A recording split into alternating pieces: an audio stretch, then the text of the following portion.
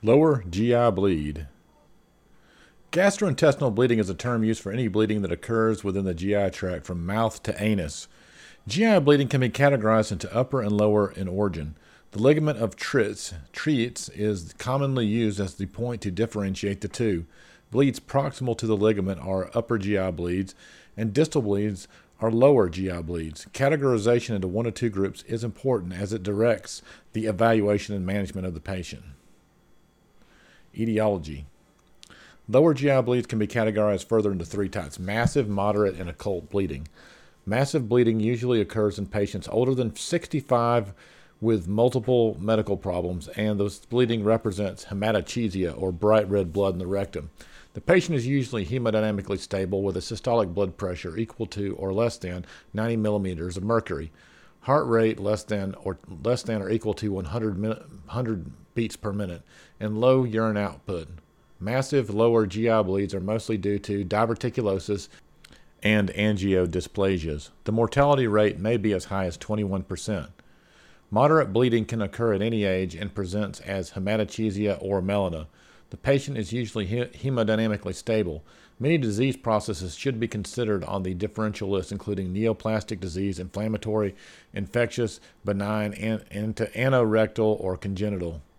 Finally, occult GI bleeds can present in patients at any age. Lab work reveals patients with microcystic hyperchromic anemia due to chronic blood loss. The differential diagnosis of these patients should include inflammatory, neoplastic, and congenital. The patient typically appears well and hemodynamically stable. Epidemiology. Lower GI bleeds are fairly common and account for 20 to 30% of all patients presenting with major GI bleeding. The incidence is higher in older patients and patients taking multiple medications or multiple pharmacy. Approximately 80 to 85% of lower GI bleeds originate distal to the ileocecal valve, and only 0.7 to 9% originating from the small intestines. The remaining cases usually begin in the upper GI tract. These patients usually present with brisk bleeding, melena, or bright red blood in the rectum. Pathophysiology. The diverticular disease accounts for 40% of lower GI bleeds and often presents as painless hematochezia. More than 80% of lower GI bleeds will stop spontaneously, and overall mortality has been noted to be between 2 and 4%. Diverticular bleeding usually recurs. Therefore, any identification and management are imperative. The prevalence of diverticular disease increases in elderly patients, particularly ages older than 80 years. Patients with chronic constipation and altered colonic motility. The left colon is often more commonly affected as being the source of diverticular bleeds. Approximately 1/3 of patients with presumed lower GI bleeds and heavy bleeding will have an upper GI bleed, particularly if the patient presents with signs and symptoms of peptic ulcer disease or recent nonsteroidal anti-inflammatory use. Ischemic colitis occurs in 20% of lower GI bleeds and is more prevalent in the elderly.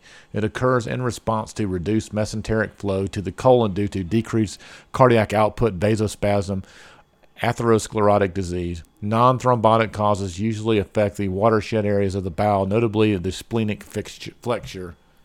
These non-occlusive diseases processes usually revolve with hydration and non-surgical intervention. Occlusive or thromboembolic events can affect much larger areas of the bowel and should be quickly evaluated with mesenteric angiography. Patients with mesenteric ischemia require radiographic and/or surgical evaluation and intervention. The most common cause of lower GI bleeds in patients younger than 50 years is anorectal disorders, specifically hemorrhoids.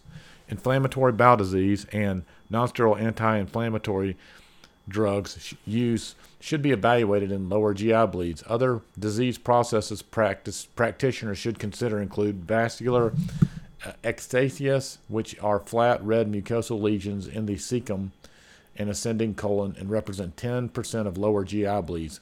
Post-polypectomy bleeding is more common in patients older than 65 years old with a polyp greater than 1 centimeter. Bleeding is usually self-limited but can be delayed up to 1 week after the procedure. History and physical. Patients presenting with lower GI bleeds can have varying symptoms and signs. Therefore, a thorough history is necessary. Patients can present with scant bleeding to massive hemorrhage.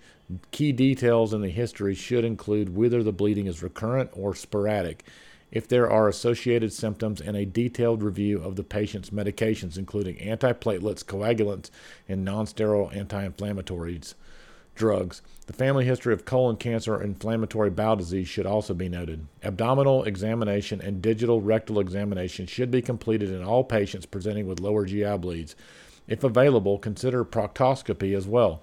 Abdominal examination may reveal tenderness, distension, or mass depending on the case. When completing the digital rectal examination, inspect for hematochezia and anorectal pathology such as hemorrhoids.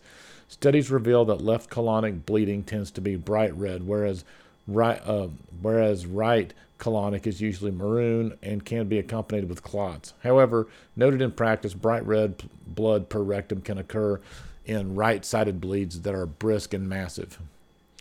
Treatment or management. Colonoscopy has been shown to correctly identify the source of lower GI bleeds in more than 75% of patients, while also allowing for a therapeutic modality. The timing of the colonoscopy remains controversial. However, some studies suggest that it should be performed within the first 24 hours of admission, following a bowel prep of the patient. Treatments for diverticular bleeds include injection of adrenaline in 1 milliliter to 2 milliliter alquats at the site. If the patient is not stable enough for a colonoscopy, then radiologic evaluation should be considered. CT angiography is relatively non-invasive, fast, and widely available. CTA can detect bleeding rates of greater than 0.3 milliliters per minute to 0.5 milliliters per minute. CTA, however, has a relatively low sensitivity. Catheter angiography is reserved for patients with hemodynamic instability who cannot tolerate a colonoscopy or have recurrent bleeding. Radionuclide imaging uses Tech-actinium 99 MTC-based tracers to tag red blood cells, and is helpful in detecting scant intermittent bleeding. The half-life of 99 MTC is long, so that the scan can be repeated several times in a 24-hour period to evaluate sequential images. Surgery may be required if radiologic and endoscopic procedures fail. It is best to consult with a colorectal surgeon early in the diagnostic evaluation of the patient, as these patients become unstable fairly quickly. In patients with hemodynamic instability requiring more than 6 units of blood within 24 hours or is not responding to resuscitation attempts, emergency segmental resection or total subtotal colectomy may be required.